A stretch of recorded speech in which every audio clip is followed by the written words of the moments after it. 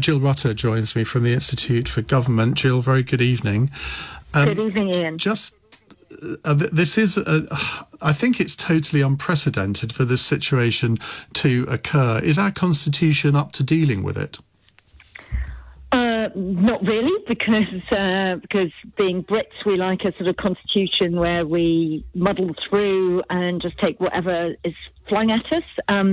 But at least the Prime Minister had the prescience to, if you like, anoint Dominic Raab as the person who would deputise for him should this arise.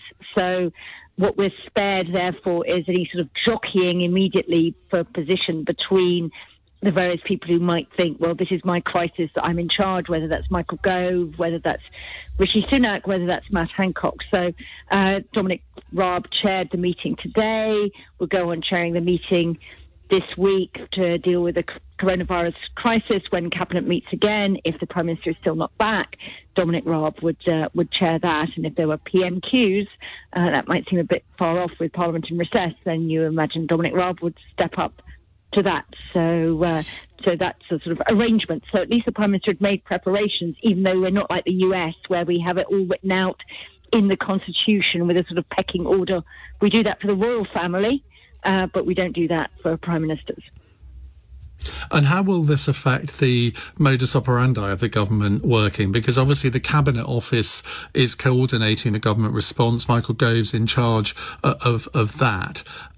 He, in this scenario, is effectively number two, I suppose, to Dominic Raab in the pecking order. Well, I mean, Michael Gove may have thought that actually, given his critical role in the Cabinet Office, he was a more logical person to step in for the Prime Minister than Dominic Raab.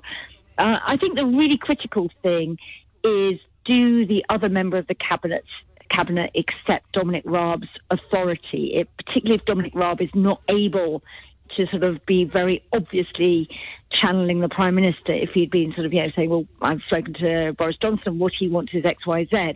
If it's, so if there are disputes between the ministers, then the big advantage being the Prime Minister is you're the guy that hires and fires them all. The Prime Minister is actually in a very strong personal position because he was the person who got that stocking grape mandate in December. So he could assert his authority and say, actually, I've listened to all of you. This is what we're going to do. We always remember the things about Margaret Thatcher in her cabinet saying,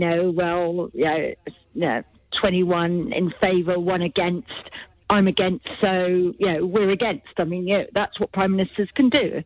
They're very much first among equals.